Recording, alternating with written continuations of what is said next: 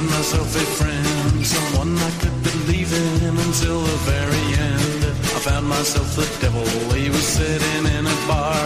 He bought me 15 rum and cokes and then he went too far. Now the devil is my friend, the devil is my friend.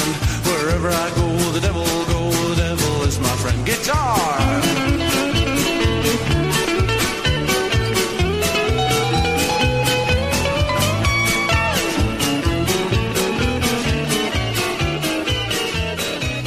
Opportunity offending from multiple abysses, aka responsible, proper social distance shit talking from spare bedrooms across exurban Atlanta.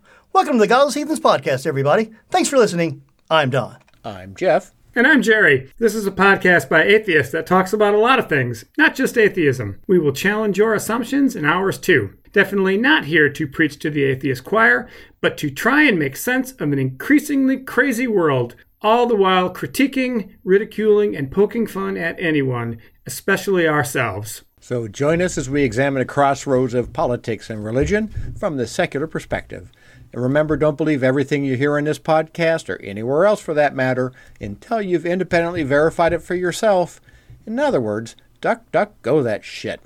Episode 93, and apparently now we're trying to make sense of the world. Oh, I don't think we're going to succeed, but we can sure try. Lofty goals. It's the attempt. So one of the things that we want to try to make sense of is that we're maskless, but we're vaccinated. How do we feel about walking around among the other people without a mask on?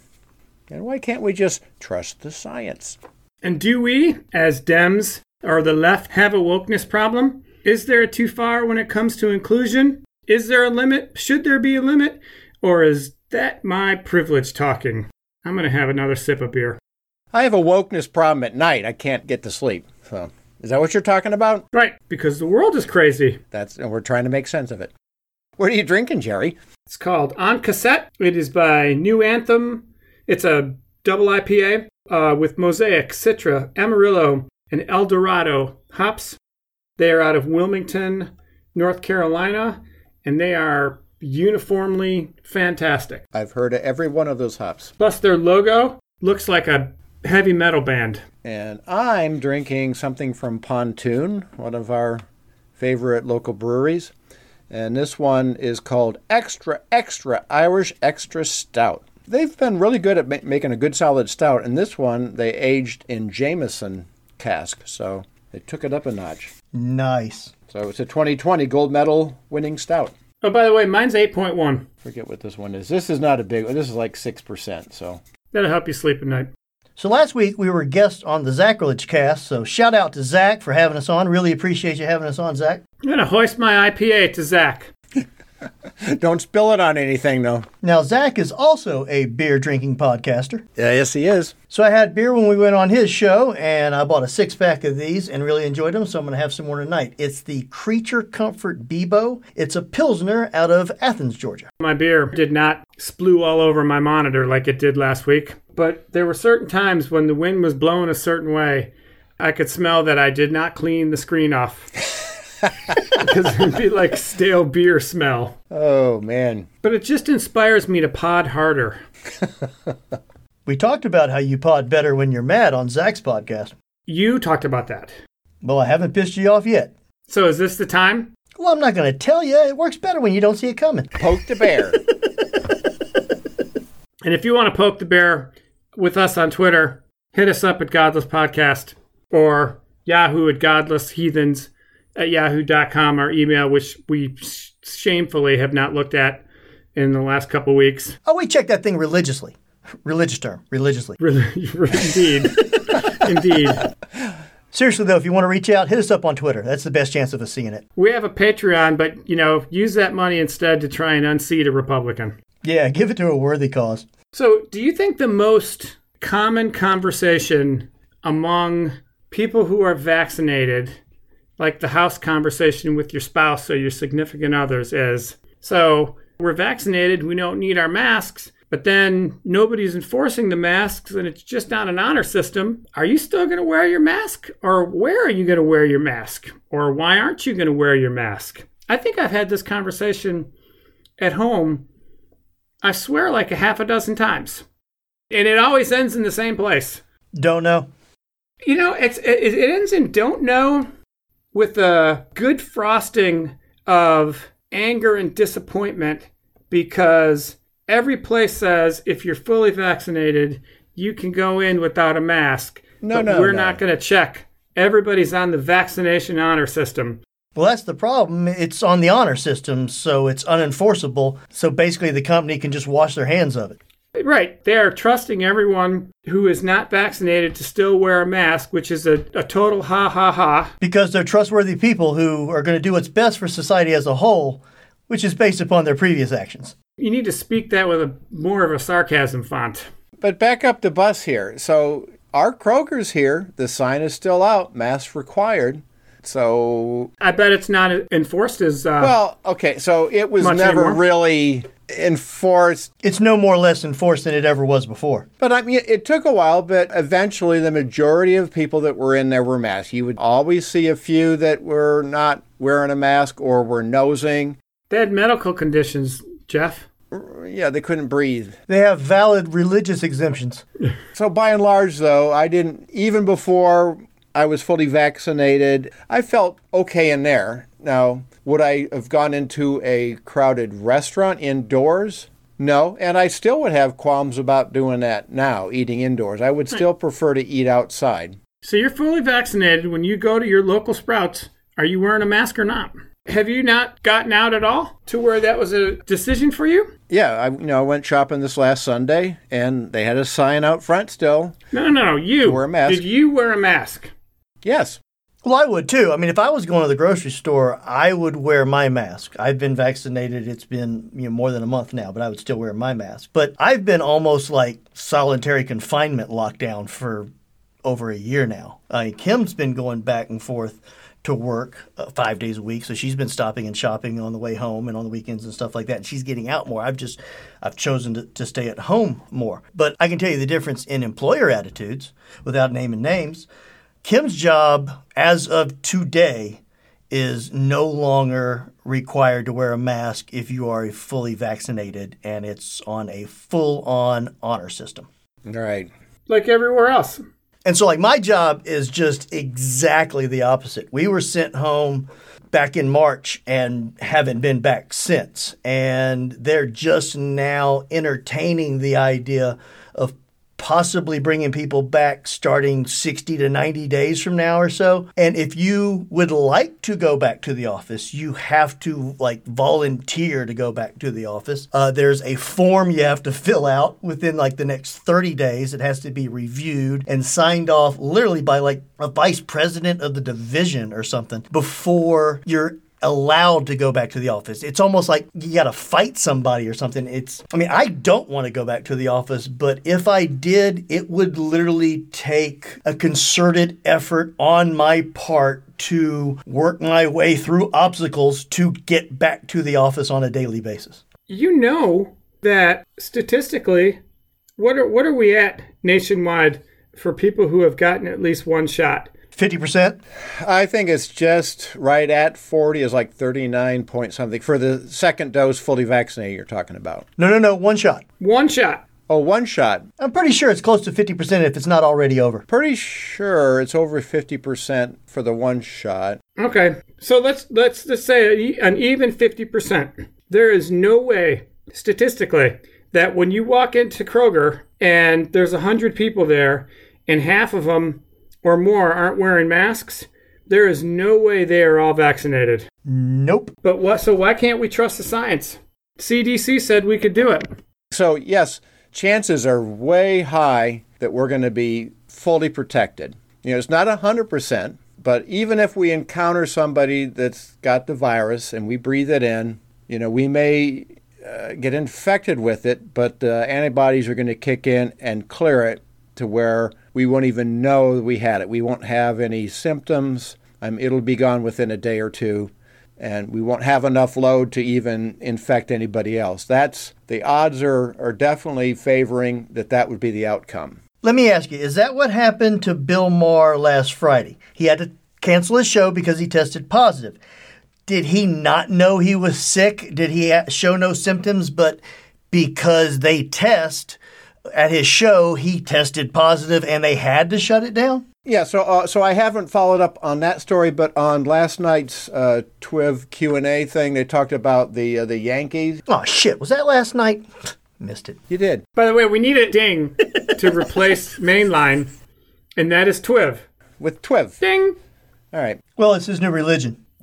He trusts the science. But yeah, so they talked about the Yankees, and yes, that would be an example where if you're going to test people, yes, you're going to, and especially in areas that are like Georgia, especially. And that's my thing is if we went into let's say a Braves game or a Atlanta United game among other people that are not vaccinated, which is a very high probability here, and then we went out the next day and got tested, yeah, we would more than likely test positive. Will we transmit to anybody else or get sick? 95% chance. It's actually even a less chance than that, actually. It's like last Saturday, I went to a family get-together, but like all the adults had been vaccinated, so it was like the first thing that I've done since this that wasn't socially distanced. I didn't wear a mask and didn't think about that other than, the only other get-togethers I really had in the last year were the ones that we've had where it was like in a driveway and everybody sat with their spouse and was 6 feet away from everybody else. We wore our masks when we got up and went and go get something, but other than that, we were spaced away from each other. So if the CDC says we can do it, why can't we trust the science? We can trust the science. We're not. What do you mean we're not? If you're wearing a mask indoors and you're vaccinated, you're not trusting the science. Wait a second. I never said I didn't trust the science. I don't necessarily trust the CDC. The CDC has a proven track record of not necessarily saying things that are devoid of politics and based solely on science. Thank you. Thank you. You are now a conspiracy theorist. So on this point, they've been kind of hit and miss in the past, been very, kind of reluctant playing politics and all that. But in this particular case, yes, it's very solid science behind. There's, many studies done that support exactly what they're saying. But wait. But you're not doing it. Oh, well, hang on a second now. And I'm not doing it. Well, I'm not picking on you. But what yeah. you're doing and what I'm doing and what most of our friends are doing are, by definition, not trusting the science. We can twist ourselves into knots and pretend that, well, it's this and it's that. If the CDC said it, and those are the regulations... It's not a regulation, it's a guideline. Well... Big difference. Sure, but that's the only science you're going to get. You're only really going to get advice and guidelines. But the CDC in this country carries a lot of weight. And I agree with both of you that the CDC appears compromised and they've been off and they have kind of lost the trustworthiness maybe a long time ago.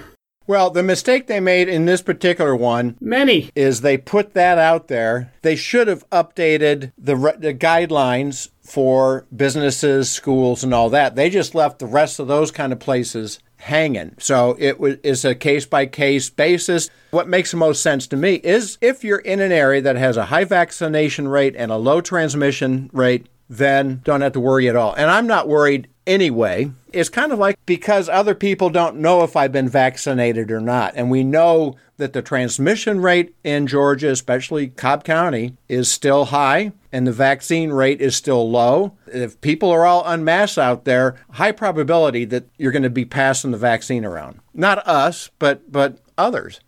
And they're taking advantage of it. That's my thing, is they're taking advantage of it. Well, it's weird because the mask has almost become like a political statement in itself. Well, it always has been. Used to be, you'd see somebody in the grocery store, they weren't wearing a mask, you kind of knew which side of the political spectrum they fell on. Now it's not so easy. You see somebody, they're not wearing a mask, have they been vaccinated, or did they leave the MAGA hat in the truck? You don't know. But when you see somebody now and they're wearing a mask, at least you know they're on the right side of the argument. That they have concern for their fellow citizen. And that's kind of what... Yeah, now you see somebody without a mask and it's like a crapshoot. Yeah. Okay, so I just pulled up the numbers here. The people that have had one shot, 48%. And this is national, all states total. And then the people that are fully vaccinated is 38%. Of adults. Of adults. And that's... we're talking 18 and over now because, they do have figures on 12 and up, but, they just released that. So for Georgia, fully vaccinated is 29.9. So say 30% versus 48% national. So Whoa, hold on a second. That's Cobb County. Yeah, but you're not comparing apples to apples. You said the fully vaccinated in Georgia is roughly 30%. Well, that's 40% nationally, not 50%. 50% was just the one shot. Oh, okay. Yeah. Okay. So Georgia's roughly 10% behind the national average for fully vaccinated adults. It shouldn't matter, Don. It shouldn't matter. Because the science said it's okay. And we're not doing it. You get frustrated, but this is the kind of crap that the right mocks us for. This is exactly a perfect example. Because we've been bitching about it, rightfully, for more than a year. And now the CDC comes out with guidance. Believe me, I am that guy. I'll just speak for myself. But the CDC comes out with it, and it's like, I don't like this rule. And when they mock us about not trusting the science, unfortunately, they have a point. Now, it's not obviously that simple. And you're not going to win an argument on social media by trying to inject some nuance and try to explain when you're going to go maskless and when you're not. But I absolutely do not trust the honor system. Right. Walking in someplace that everybody unmasked is vaccinated. You just established with the numbers, that's a pile of crap. All right, let me paint an analogy for you. Tomorrow, every car gets recalled for a new airbag that is 99.9% effective, even in horrific car accidents. Are you still going to wear your seatbelt? Well, yeah, airbags aren't going to keep you from going under the dashboard, so. The analogy's not that deep, Jeff. There's no need to dig. In this case, you didn't go for a year saying that we should trust the science, and then the science came and we're like, hey, not so fast. Because I think, in a lot of ways, the science was politicized. And the science doesn't seem really sound based on the honor system. Yeah, my big issue is I just don't trust the honor system. I don't either. I know the people involved in the honor system, and I absolutely do not trust them. I absolutely don't. Okay, but let's say Walmart, because I think Walmart has dropped the requirement. So if you went shopping at Walmart, would you go in without a mask? I would at a Walmart. You would go into a Walmart without a mask? Well, I mean, I don't shop at Walmart, but if I did and they had the sign down, yeah, I would go in there. What's the difference between that and Kroger? Because Kroger has a sign out that says mask required. So I'm honoring that rule. I mean, because they understand. Oh, you're just a sheep. No. No, I mean, actually, I think Kroger is doing the smart thing because if not all of their employees have been vaccinated, it'd be kind of curious to find out what percent are. I could tell you 30%. In Georgia, roughly 40% nationwide. Until you get demographic information, right. It's 30%. Yeah.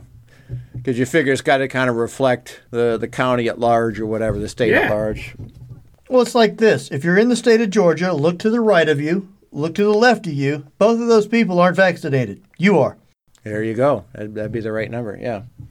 So, like I say, to me, that makes sense that they are still doing that until we get down to, and we're never going to, we talked about this before, we're never going to get to herd immunity. But you'll get to the point where you're not transmitting, so the transmission rate will drop to where it's not as huge an issue anymore. So fewer and fewer people will be carrying the virus. So that's the goal. That's what we should be working for. But in order to get there, you're going to have to get vaccinated. And we're not seeing a big... Well, in fact, I looked at the numbers, too, is as soon as the CDC, it was on the 13th that they made that announcement. If you look at, in Georgia, I was looking at the numbers, all of a sudden it just dropped off. The vaccine rate just dropped off. So it's like, I think they thought that was going to be an incentive. So, hey, if you're not vaccinated and you want to not be wearing a mask and you want to do all these fun things, get vaccinated. Well, it had the opposite effect, according to the graph. Do you think they were that Pollyanna about it and thought that if they did that this would change their mind? I have a hard time believing that. I think they'll just continue to go to Walmart without a mask like they have been the entire time, not care about the vaccination. Well, I'm saying that's the part that I see. Who's the CDC head? I can't remember her name now. Dr. Science. Dr. Science. Well, so I see her as not just speaking from a basis of science, because that's a political position. So there's going to be some politics. You need to kind of go along with what the White House wants. The White House wants to get to 70% by July 4th, so they want to use any and all tools, I think, to help do that. I think I would feel a little more comfortable trusting the CDC if they would have shown a little more backbone last year through this whole COVID crisis towards the Trump administration that was just blatantly anti-science. Well, but you're saying she's the only political appointee. Everybody else there is supposedly scientists. But now there's a book out now. Jerry, you were talking about it. There's always a book. Premonition. You're bogarting my recommendations. Oops. But anyway, and I've kind of heard those stories before too, the CDC has kind of a clouded history. So, there should be some skepticism, healthy skepticism on things that come out of there. But in the case of this mask thing, to me, it gave me, and I had kind of figured this out listening to TWIV. Ding! That we were going to be extremely safe with the vaccine. But it was kind of nice to get validation from other sources on that. So at least when we go out amongst the unvaccinated, the unwashed, that we can feel pretty safe that we're not going to catch it. We don't have to freak out. We don't have to. But we're still wearing masks, and but I'm not freaking out. I don't believe for a second that a sign is going to influence anybody. I would rather the CDC drop the charade and just say, pretty much go anywhere because you're vaccinated, because they left this giant area for subjectivity and a sign at the door that says, don't wear a mask unless you're vaccinated, or no sign at all. What's the difference? There is no difference at all. It would be nice to get public health information without any political influence. But by the nature of public health information, you're not going to get that. But it does feel that the CDC is not one that I trust, and you guys sound like you're in the same way. But they are, whether we like it or not, they are the science.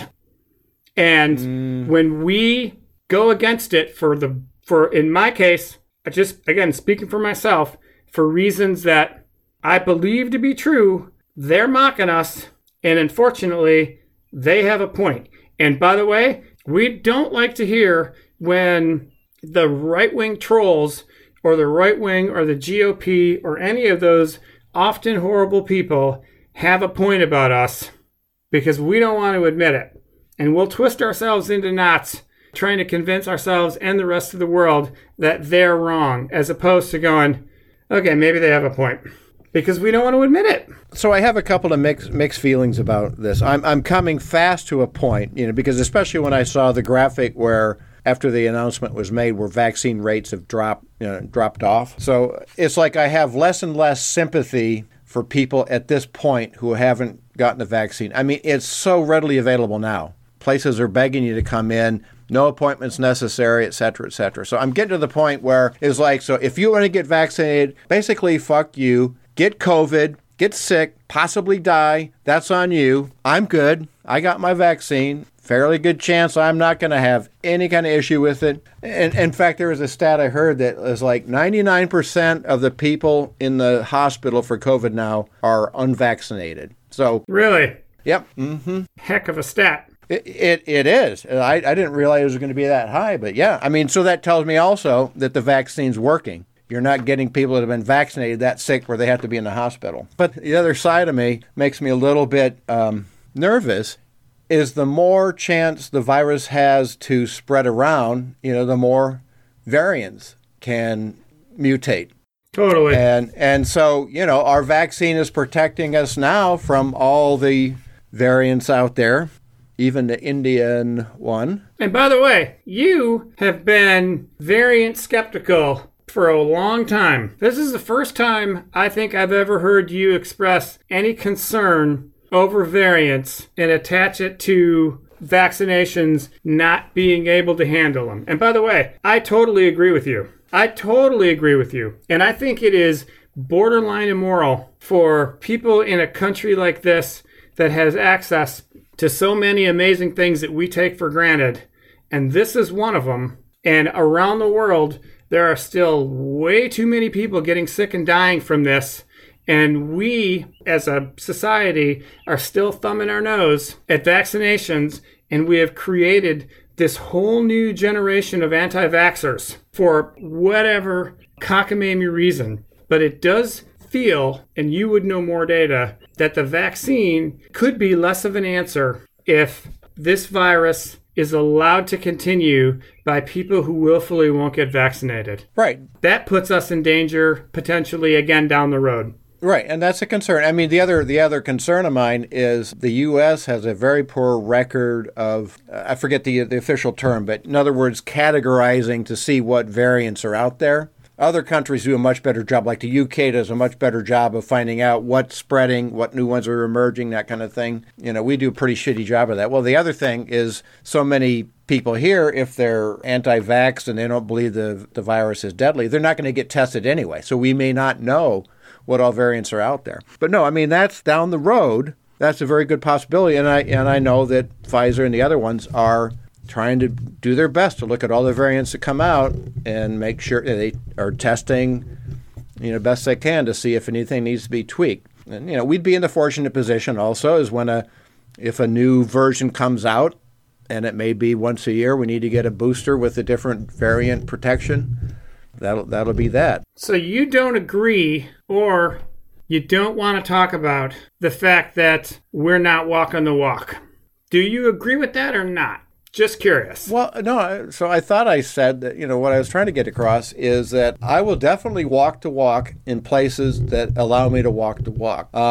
Good example also, this last weekend, we went to some breweries. No. Yeah, I know. Get out of here. But, if the people behind the bar are masked out of respect for them. You wear yours? I would put my mask on, yeah. It's just kind of a social. And say, now give me all the cash in the till. Not that kind of mask. But it's kind of a social reciprocity kind of thing.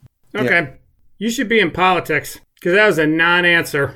Well, what do you mean? That's a good non-answer. But it was a non-answer. But didn't you do the same thing, though? I did, and I do. But I also think that we are being maybe a little more, maybe more than a little hypocritical in doing it. Like I said before, we all work from home, but of the three of us, I probably venture out the least. So in my particular situation, just due to the fact I haven't had a lot of interaction with people over the last year, being masked or not, I'll probably wear a mask in social situations for a little longer than most. You're saying even if everybody, 100% of the people in... Oh, no. You mean like if we ever got to herd immunity or close to it? No. What I'm talking about is like in your office. That's the next thing that I think people are going to discuss is be like vaccine passports or whatever. So in other words, if you show your card and everybody in your office shows their card and they're all vaccinated, wouldn't you? I would feel perfectly fine. Oh, no. I'd feel perfectly fine going back into the office in that type of situation. But a situation like my wife's, where it's strictly on the honor system, I would not want to go back to work in that type of a situation at all. Right. Well, do you guys see that passports are going to be kind of a thing coming up? Because I think, isn't Europe, didn't they just say that you can come over if you show that you're vaccinated? So there's going to be some kind of a proof needed. By the way, again, I think vaccine passports should be a thing. I am fine with having to show vaccination record to travel outside the United States or whatever, but that's easy for me to say because I'm vaccinated. So now, to get a false ID, and since I have college-age children, I know more about this. What? Than I did back in the day when I needed one. They're done in China, by the way. To do that, though, takes a lot of technology now. because there's all kinds of things that are kind of baked in to an average driver's license now. They're way more difficult to fake. Right. A vaccine card has got to be the freaking easiest thing in the world to copy. It's like a hall pass from high school. Yeah, I mean, it's like the size of a business card and a half, in Scribble, untrackable, and there's no database that they go to you, and as you're passing through the concourse of Hartsfield on your way to Europe, they scan your ticket, or they look at your vaccine card. They're the easiest thing in the world to fake. If I wanted to scam the system and get free Blimpie subs, I would have to create a mechanism that would punch a certain size and shape hole through a piece of paper. I mean, this is just a thick stock piece of paper with some scribbling on it. It's true. It had to look like a bee. I can spend less than $3 at Office Max and start mass producing these vaccine cards. Right. Never Put thought some of numbers that, Don. on it. Just pick two random days, 28 days apart, and then scribble. Your vaccine card has less ways of stopping forgery than the Blimpie free sub program does. Well, Buy 11, get the 12th free. I don't think by the passport they're talking about just putting your vaccine card in a lanyard and off you go. I think it's going to have to be a little bit more high-tech than that. I agree. There could be all kinds of... They didn't even have the forethought to think we should make this a size that can be laminated and easily fit in your wallet. No way. What? Your card is it. No, it's not. No, it's not. What is it? What? We're in a database somewhere. You know, the numbers that I showed, how many people in Georgia are vaccinated, we're in there. So you've heard of HIPAA. Anything like that is going to have immediate legal challenges. Immediate. It may be in a database, but it's not a database that Delta Airlines gets to access. Right. Yeah, cops aren't going to be able to access that database like your insurance. Yeah, exactly. And that for sure is not happening. Probably ever. So you've got this bullshit, easily replicated card, and it's interesting that both of you guys just like went for your beer. Like after that conversation, well, that conversation sucks. I need a drink. I need some hard liquor now. But it's true. I thought, selfishly, hey, I'm vaccinated. When the cheap flights come back, it's only going to be vaccinated people. And then it's like, oh, that's the easiest thing in the world to frickin' fake. So that's going to be friggin' useless. Oh, you know what? Wait, sorry. My turn to sip. Whose idea was it to talk about this anyway?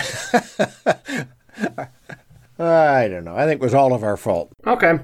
So it's an issue. I mean, I would like to be able to go to concerts again, go to games again, and feel maskless, you mean? Well, not scrutinized. Yeah, and then not scrutinized, categorized, all that kind of stuff. It's like, oh, so is he really vaccinated or is he? Right. So really, when we talk about the end of the pandemic, in my head, the end of the pandemic, and this is blue sky as I get, was definitive. There would be a much more robust payoff in the end. This has been a shitty payoff. It's not definitive. And it feels like we've just entered a different stage of the pandemic where we're just potentially not really going to talk about it like it's a pandemic anymore. I mean, we're not tamping out the virus. So you were looking for like a line of demarcation, like a specific day that the pandemic was over. Like you were wanting Life magazine photos of sailors kissing women in the streets. Oh, yeah. VC day. Yeah. But I totally agree with you. And I never thought it was going to be snap your fingers and it's over. Because soldiers and sailors still died after the war was over. There's still a lot of things that go on that combatants still die. But it's not been definitive, kind of at all. And it feels like it's being treated as definitive, more definitive than it is. That's my disconnect. It's almost like they're saying enough people are already behaving this way, we might as well just normalize it. Exactly. And then concoct a story about it, about how it's okay. That's not concocting a story, though. I mean, it is okay for those that have been vaccinated. It's perfectly okay. Those that have not been vaccinated, No, you're pretty much screwed if you try to play the system. I have a hard time, though, when you say it's okay, but you're still going to wear a mask. No, I was very clear on my conditions on that. If He's licking handrails down at the bus station. No, I don't know if I'd go that far. I didn't mind not having the flu or a cold, so I'm still not going to, like the handshake thing. I don't know if I'm going to go back to... Do you think we'll ever go back to shaking hands? Oh, I'm sure some people will. Or do you think it's gone the way of the woolly mammoth? Possibly. Yeah. I think we've proven the fist bump or the elbow bump is more than sufficient. I always was kind of, especially people that come out of the bathroom, and you don't know if they wash their hands or not, and you know the percentage of people that don't wash their hands. Ain't nobody going to ever say the Godless Heathens don't tackle the tough issues of our time. That's right. But I have sanitizer in my car, so, Okay. I see this too often on our side, and I don't like it. And when James Carville got ripped when he said Democrats have a wokeness problem, it kind of totally nailed that shut for me because I agree with him. And masking when you're given permission not to is kind of a wokeness kind of issue too, or is that a different? We can't say trust the science. I guess it is. It may not be in the right neighborhood, but it's definitely in the right zip code. And when I say the wokeness problem, most of my concern is about winning elections. And when Carville says it, that's all he thinks about. Right. And he got ripped for saying it. And we lost seats in the House where the redistricting is probably not going to help us. The census didn't help us. Right. And the party in power normally loses seats in the midterm. That's just normal. But the party in power lost seats in the House when we won. Now, we pulled out a couple of really good upsets here. Like Homer in the bottom of the ninth upsets. No question. But the we own the Senate thing has been like November 3rd, 2016. We're going to watch Hillary take it home. To me, the disappointment in that, nothing will probably reach that. But this was a gradual close to realize we won the Senate, and it doesn't mean as much as we hoped it would mean. Yeah, we don't own the Senate. We're negotiating a contract for it at best. Against ourselves. Right, because we have some people in there that want to reach across the aisle to... No, that's what they say, Jeff. You really believe that that's what they think? What, because they're the most important senators in the Senate, and they enjoy that. So it's an ego thing more than... Oh, you can't be in a Senate without an ego. As it currently stands, Joe Biden is the second most powerful Joe in Washington, D.C. That is unfortunately true. Or at least with political influence, yeah. Because one guy from West Virginia is holding us all hostage. I thought the theory used to be if you're a congressperson, you're kind of watching out for your own state's well-being. But if you're in the Senate, that plus the national landscape. So it's not just about you and your state, it's about the well-being of the whole country. I think that is a glass half full way of... Well, with half of them, it's not about governance, it's about obstruction. These days. Right, yeah. We're talking now versus how it used to be back in the good old days. I think we can possibly woke our way out of power. Because I think the woke accusations, simply because of the volume of them, eventually stick with people who are prone to hear that message. That it sticks. And the other part of that is there's a thread of truth in the accusations. Even though they're done in 100% bad faith, one of the reasons why it is so powerful is because there is some truth to it. And the level of truth depends on where you're coming at it. From 0 to 100, Like, when they make the woke accusations, just to reflexively say no because of the source doesn't help us with anybody who's potentially on the fence. Because the reason why they're on the fence is because they see some of the things that they're talking about, and they can't mention it. Well, but give me an example of like what Carville was talking about, so we can kind of... Defund the police was a great one. Oh, yeah. That was the first really big one.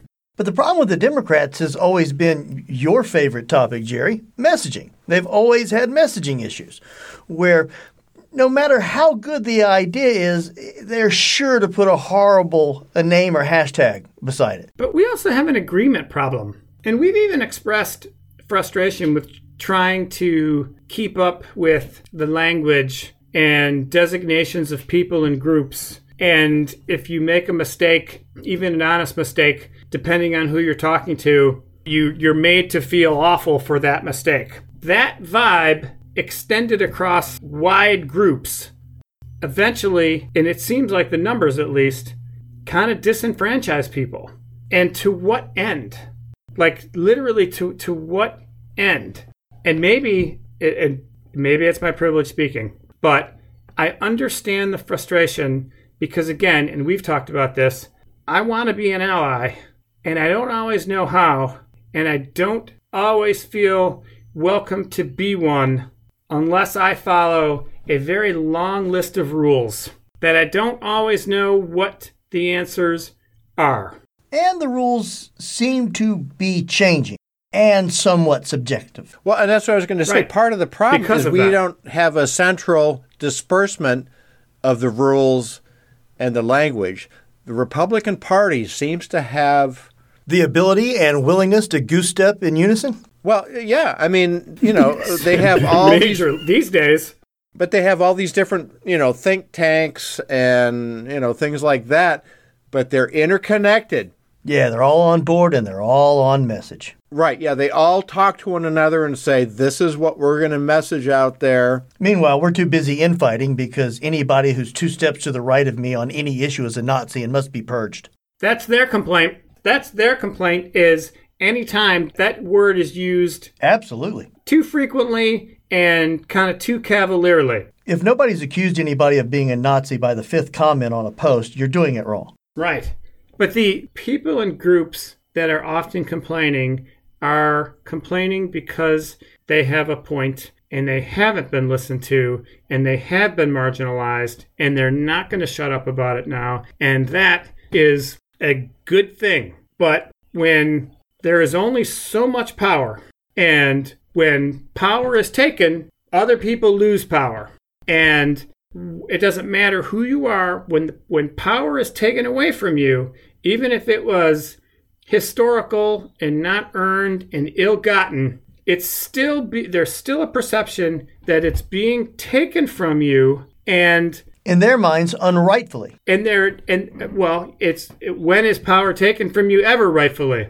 And by the way, you're supposed to be okay with it, and if you complain about it, then you are definitely the enemy then. And by the way, after this, I'm going to just say it to you two guys. Oh, don't worry. Nobody else is listening. I don't have a solution for this. Dang. But doesn't feel like anyway that we talk about it because it's very difficult to have conversations as discussed on previous Godless Heathens episodes. We need to have a conversation Right, with that. yeah, we keep saying that. Yeah. Right, yeah. but you can't. We don't have the because- tools to do that. If only we had a platform. You think that's it? Well, okay. So No, I I'm was going to make... serious.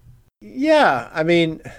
So if you look at the other side, I mean, they have all kinds of radio talk shows, podcasts that kind of work with one another. But honestly, though, they're all saying the same thing.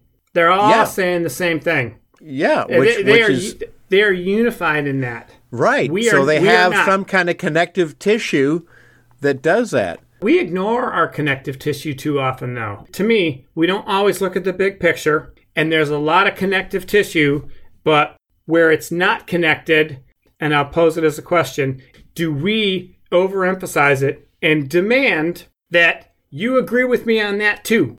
And if not, because I understand where they're coming from. I don't always agree with it, but I understand that they feel like they're not listened to or they're diminished. And I'm not talking about the TikTok and Twitter racists or the Karens or the obvious people that our side memes into the bad other side. I'm not talking about them. I'm talking about people that if you weren't talking about these things, they're your neighbors, they're your coworkers, they're people that hide things in the way that you hide things because you are concerned about what somebody else is going to think about you. The other complexity that we have is we are a very diverse and inclusive party. Diverse. Inclusive? Well, I mean, that's kind of Or define inclusive. Well, I'm saying we're trying to be as inclusive, and that's what gets us into trouble. That we try to be, we try to walk on eggshells, thin ice, or eggshells. That's what I was looking for. We don't exclude a community or a group or whatever. On the other side of that, the Republicans, predominantly white, Christian, nationalists. So it's very easy for that group to be cohesive because they're not reaching out to a wide. And, they talked about that in the years past about how do we broaden our tent? How do we include the Hispanics and, all this? How do we get the, black people to be involved in our party? Well, they've kind of gone away with that and just focused on the white Christian nationalists. And so they got a good bit of Latino vote when they did it. One of the things that Jeff was alluding to earlier is that people on the right seem to have a group mentality, or that's how they define themselves as what group are they a member of, where people on this side of the coin tend to have more of an individualistic type of attitude and not necessarily want to be defined by a group identity. It's like if you ask somebody on the right to describe themselves, they're going to give you a term like evangelical Christian. God-fearing patriot. Right. And both those terms are easily definable and everybody knows what they mean. But ask somebody on the left to define themselves and they're going to give you 15 adjectives and you don't know what half of them fucking mean. Right. That's fine. But in the end, selfishly speaking, I want to win elections. I want more Democrats in power. Period. Well, I guess the point I'm trying to make is that smaller groups of people can be more effective during election cycles if they're more willing to become members of a group. On top of that is all of the divisions and demands of being a Democrat or on the left. I don't care about them if it makes us lose elections and power. And I fear that we are going too far in the other direction, whether it's perception or reality, because in politics, perception is reality. Are we shooting ourselves in the foot with too many demands to be inclusive? Let me toss this out there. Since the name of our podcast is The Godless Heathens, are we willing as atheists, humanists, to give up that distinction for the greater good of the Democratic Party? In other words, can we just suppress our identities and put that, Don't you already? I do. Well, Don does. Well, I mean, that's been kind of the conversation is, we see ourselves as a growing group of power. We like to think that. Right, exactly. I like to think that. We don't hold the entire party hostage like the Tea Party did. Nope. And that's what all these different groups are trying to do is take advantage that, hey, we're a voting bloc, respect us. But you know what? It's not a voting bloc. It's address me by the right pronouns. And if you're not in agreement with me almost all the time, you're not an ally. And I thought I'd get through the show without mentioning the birthing people episode. But if you do a Twitter search for birthing people, you'll get a cornucopia of responses. Yeah, so kind of unpack that. That was... How far is too politically correct, Jeff? And have we gone there? Our listeners will tell us. But I mean, so to kind of give some background to that, that was based on a law that was passed? Nope, it was something that they want to get passed. I thought they passed something that was going to expand something to, I'm going to step on it here, mothers, people giving birth, birthing people. Yeah, and somebody used that term, birthing people, and that's literally all it took to get the entire right-wing outrage machine running at full capacity. Yeah, but what I'm asking is what was this all stemmed from? Wasn't it a bill they were trying to pass? If it's a bill you're trying to pass, why in the world would the only thing people remember be birthing people? How in the world does that help your cause in the end? All it did was light up the right And then what coverage it did get in any mainstream media was just about the term. It's almost like there was nothing there, and then this created like a crevice, like something that the right could get a handhold of and hijack the narrative. What's your goal? Is your goal to get this passed? If your goal is to get it passed, you've shot yourself in the foot. And I don't even care about the language per se. It seems kind of ridiculous to me. The language part doesn't offend me as much as the practicality of how does this help you? It doesn't help because it's been more than a week since this broke. And I honestly couldn't tell you what the legislation is about. Okay, I pulled it. Other than it included this term. No, it didn't. Well, at this point, whether it did or not doesn't matter because that's all that anybody remembers about it because they successfully hijacked the narrative. Jeff, I want you to say what the legislation was about, and you're right. Yep. It didn't say it in the legislation. She did it in the introduction of it, though, in a tweet making the announcement. So instead of talking about the legislation, the only thing that was talked about was birthing people. To the point, when you do a search, Snopes saying the Democrats didn't want to rename Mother's Day, birthing people's day. If you have already got SEO on Google, that Snopes has to go in and debunk, you have lost the plot. So this is the announcement. Ahead of Mother's Day, U.S. Senator Cory Booker and Congresswoman Anya Presley today announced plans to reintroduce their far-reaching bill to improve maternal health outcomes, reverse the trend of rising maternal mortality rates, and close disparities that put Black, Indigenous, and people of color communities and their kids at risk. The maximizing outcomes for moms through medical improvement and enhancement of services, mommies, and it goes on to explain what that does. So it was called the Mommies Act. So that was. And so it just went off the rails from there. To me, the verbiage they use in there, I didn't see anything wrong with it. Wrong with what?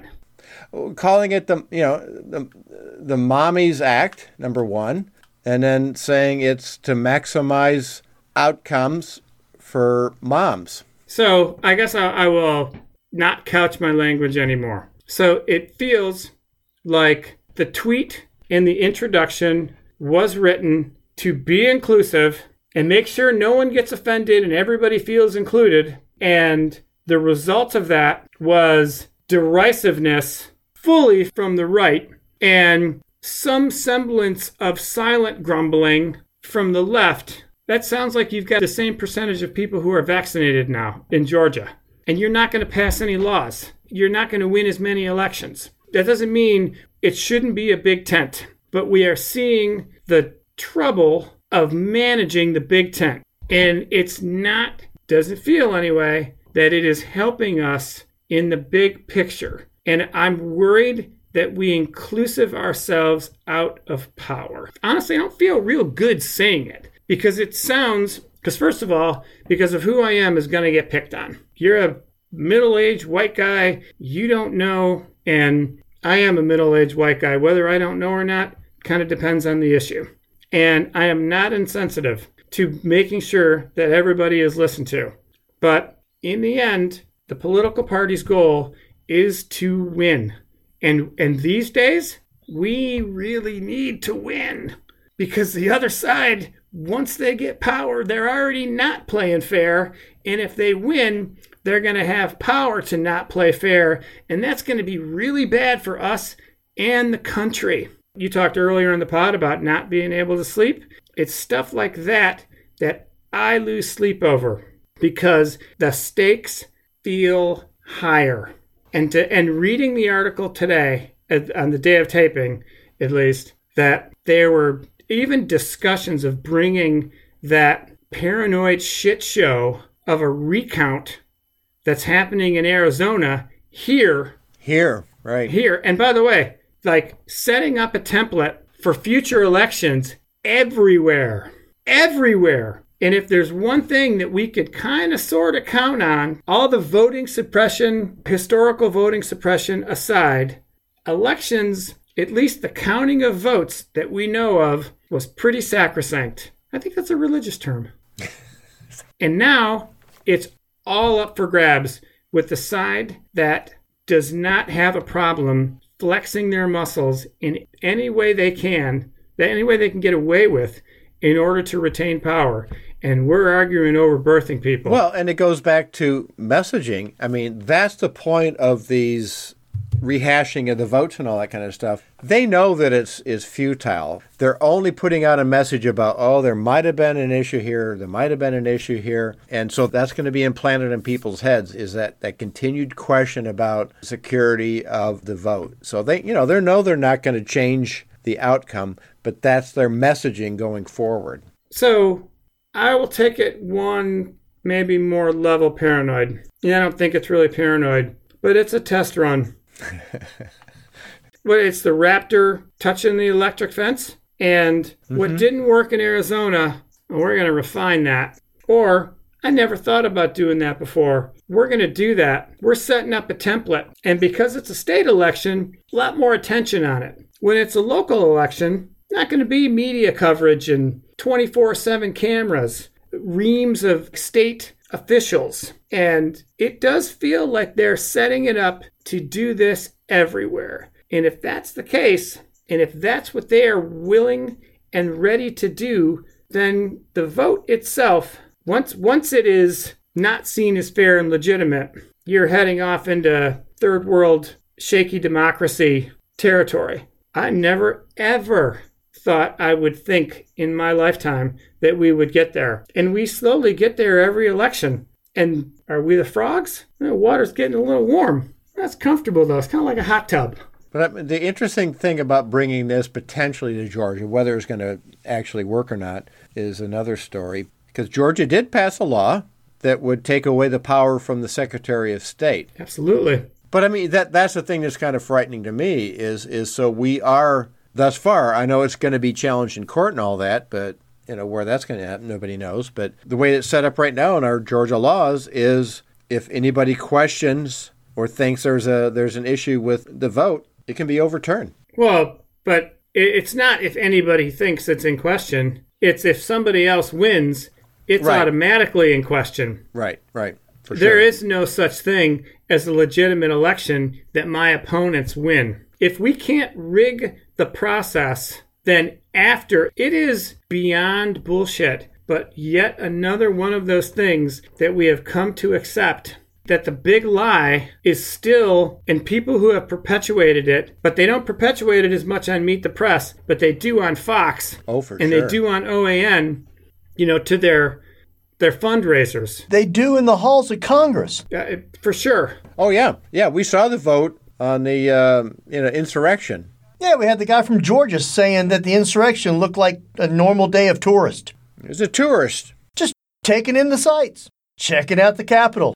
Because I remember watching the footage of the insurrection live on TV, and it reminded me of my high school trip to the Capitol. The one thing that hasn't seemed to stick is martyring Ashley Babbitt. And they still try. Oh, they try hard. That she was killed by the brutal leftist police state. But that one hasn't honestly stuck. Probably because the video is pretty damning. Oh, no, that was faked. It was a faked video. Yeah. Those were Antifa actors. I'm not worried as much about the people who are obviously crazy that would say that it's faked, but it's the people that aren't Liz Cheney and won't say this is a lie and you need to STFU about it. But they're not. Because the Dems aren't holding them accountable. Like, what do you think is going to come of this commission? Nothing. It's not going to happen. Because we had the filibuster in Senate. For all kinds of reasons. But Nancy Pelosi certainly isn't. And this is why it's a loser. Because she is not pushing for it. She only pushes for things she knows she can win. She knows she can't win that, which is why she's not doing it. And a lot of us hate her for it. And I don't like it. I hate it too.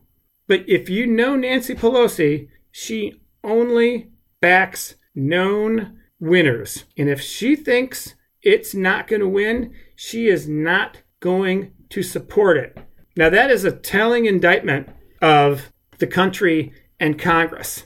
And maybe, Jeff, that's why this whole wokeness thing gets to me. because the stakes are bigger than us squabbling over stuff like that.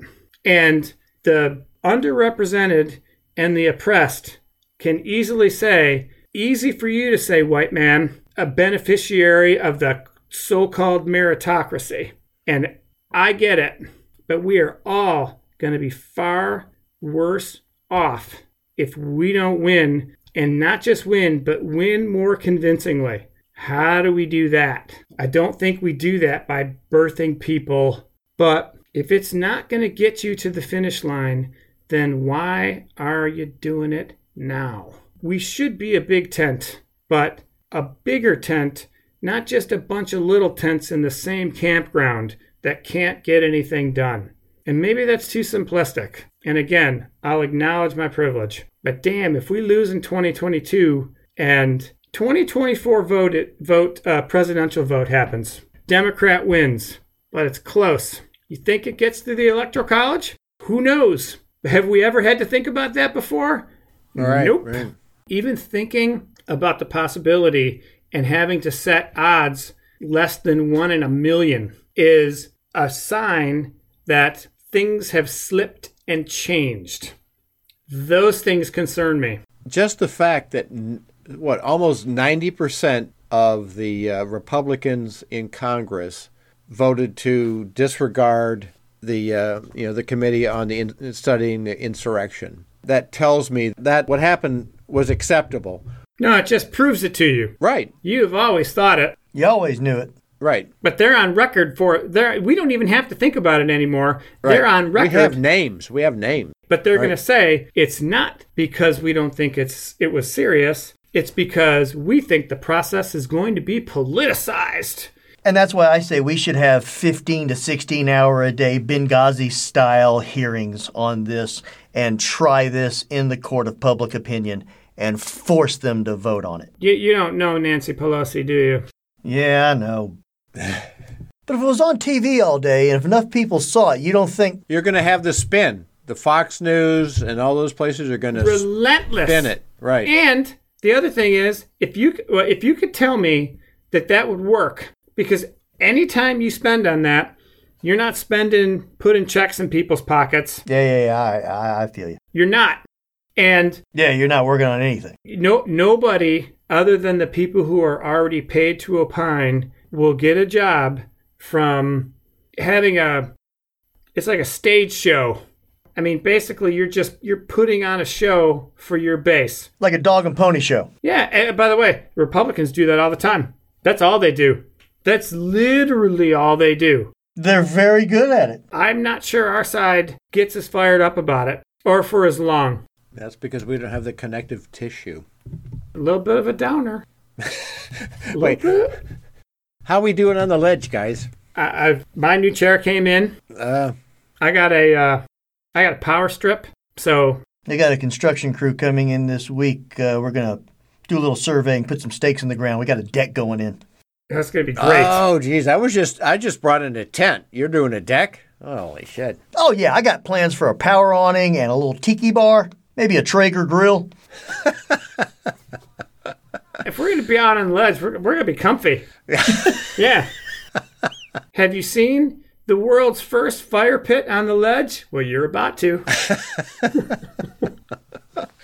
Who's got a recommendation? A chipper one. Don usually does. Yeah, I got one. I mentioned it at the beginning. I'll mention it again here. We recently had a chance to go back on as guest on the Zacrilege Cast with Zach Law, so check out Zacrilege Cast. Have an IPA and listen to... Yeah, grab you an IPA and check out Zacrilege. He really has some interesting guests on. And then other weeks, he has people like us on. Jeff, what do you recommend? I just started on the book that you're going to recommend, so I won't take that one away. So I'm finished. Do it. I will segue to it. No, because I just did the intro pages, so I'm reading the other book that I'm trying to finish up on is called Racial Realignment, the Transformation of American Liberalism, 1932 to 1965. So it's kind of a history of the transition. Is that a fiction book, like a Danielle Steele, or? Is this a story of a young girl coming of age during the Depression? No. Sounds like a beach read. No, but what's kind of interesting about it, kind of tying into our discussion tonight, is we always think of FDR being a super liberal with the New Deal and all that. Well, he wasn't so much about civil rights back in the day, but you can see that was a shifting landscape. Well, the other book that Jeff is reading, if you are about to read, so when a book is aimed at my demographic, the guest is on more than one podcast that I have subscribed to. Yep. Michael Lewis, who wrote Moneyball and Liar's Poker and The Big Short, prolific, wrote a book. It's called The Premonition, A Pandemic Story. He talks about the CDC and public health and the cratering of public opinion. He always has like heroic characters, and this is apparently, at least from the two podcasts I listened to, which was the Ezra Klein Show and the Chris Hayes podcast, because as a privileged white guy, I listen to podcasts of other privileged white guys and enjoy them. Well, you have to get your marching orders. I'm saluting my people. But they're actually two very different interviews. Yes, yep. One was definitely more critical. Ezra Klein, definitely, yeah. Definitely. I'd probably listen to the Chris Hayes one first and then the Ezra Klein one, because he is a good interview. His books are well written and entertaining, even if it's about the pandemic. Let me ask you, Jerry. So, what I was kind of unclear, even after listening to both interviews, and like I said, I just cracked the book. He talks characters, but are these real life people? Oh, yeah. Absolutely. Okay, so why does he call them characters? That's kind of an unusual term to use because it sounds fictional. Maybe he's thinking about optioning the book into a movie deal like he has his last few. Well, like in the Moneyball, the character was Billy Bean, the GM. Yeah, same thing with the Christian Bale character from The Big Short. Big time. Yeah, so I've not read anything by his, so I didn't know that's what his... Yeah, same thing with the Christian Bale character from The Big Short. Okay. I've read a bunch, and I've seen the movies, too. Makes me wonder who has optioned this book for the movie rights already, and who's linked to the lead. This one is going to be obviously a little more maybe dry because it's about public health. But it's a big story about public health and the I can't say it, and I'm not even going to try. Politicization. Thank you, of the CDC, which started or cranked into high gear under who? Ronald Reagan. So if you don't like Ronald Reagan, there's another reason to hate him. Yep. But you know what? There's history in there, and there are kind of, in this case especially, heroic public servants, a position that has been eroding for pretty much all of our adult lifetime. I had to explain to my kid why I think the post office is cool. And cool? Yeah, like a public asset to be cherished. You know, that absolutely. You spend, I don't even know what a price of a stamp is now, 50-something cents. 51 cents. Yeah, and I don't, where you are, somebody is going to take it from that box, and it's going to move to literally anywhere in the nation for 50 Alaska. Freaking cents. And they get middle-class wages. And I'm all for people getting at least middle-class wages. And he didn't understand, or we had a conversation about why DeJoy, who is a crook and should be in jail, was gutting the post office, was in part for the private sector to gouge it and make money off of it. And he was shocked. Well, and which goes back to the Reagan administration, too. That's when they wanted to privatize the post office, going back that far. Yeah, that's why he loved Maggie Thatcher so much. Let me ask you this. Honestly, do we need 6-day-a-week delivery to every address in America? Well, probably not. I mean, I've honestly felt for a while that Tuesday, Thursday, Saturday, Monday, Wednesday, Friday, I'd be fine with either one of those. Maybe.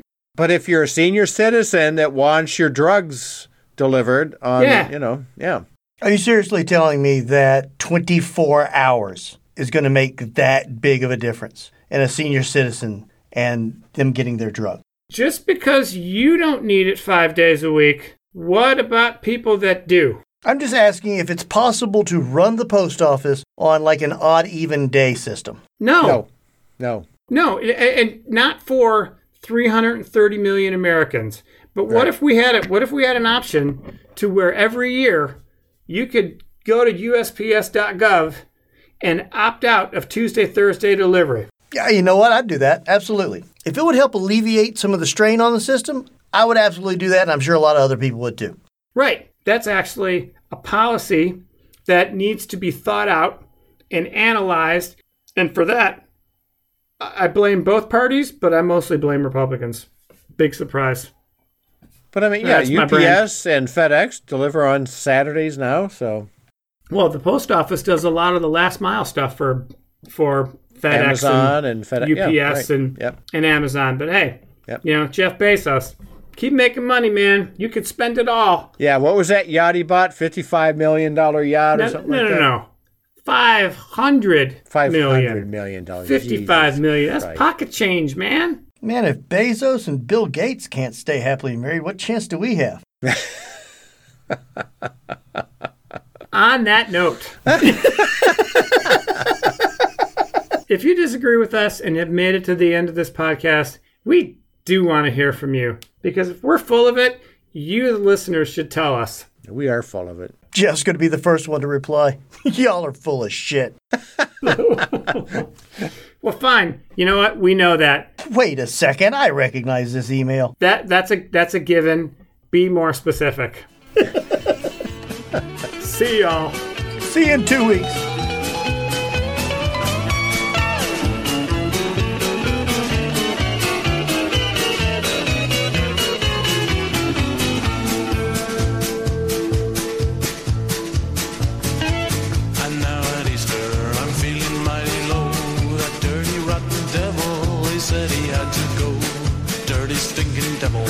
Shoot him with my gun. He made me mad. The devil's bad. The devil is a bum, but the devil is my friend. The devil is my friend. Wherever I go, the devil go. The devil is my friend. And Godzilla is my friend. Godzilla is my friend. Wherever I go, Godzilla go. Godzilla is my friend. And Shrenko was my friend. And Brezhnev was my friend. And Andropov, he just popped off. Now Gorbachev is my friend. And Frank Sinatra is my friend. Frank Sinatra is my friend. Wherever I go, Sinatra goes. Frankie is my friend. And love and rockets are my friends. Love and rockets are my friends. Every one of them round the bend. And the Queen is my friend. And Harvey Dean is my friend. And Idi Amin, know what I mean? Was someone met at the party. And the devil is my friend.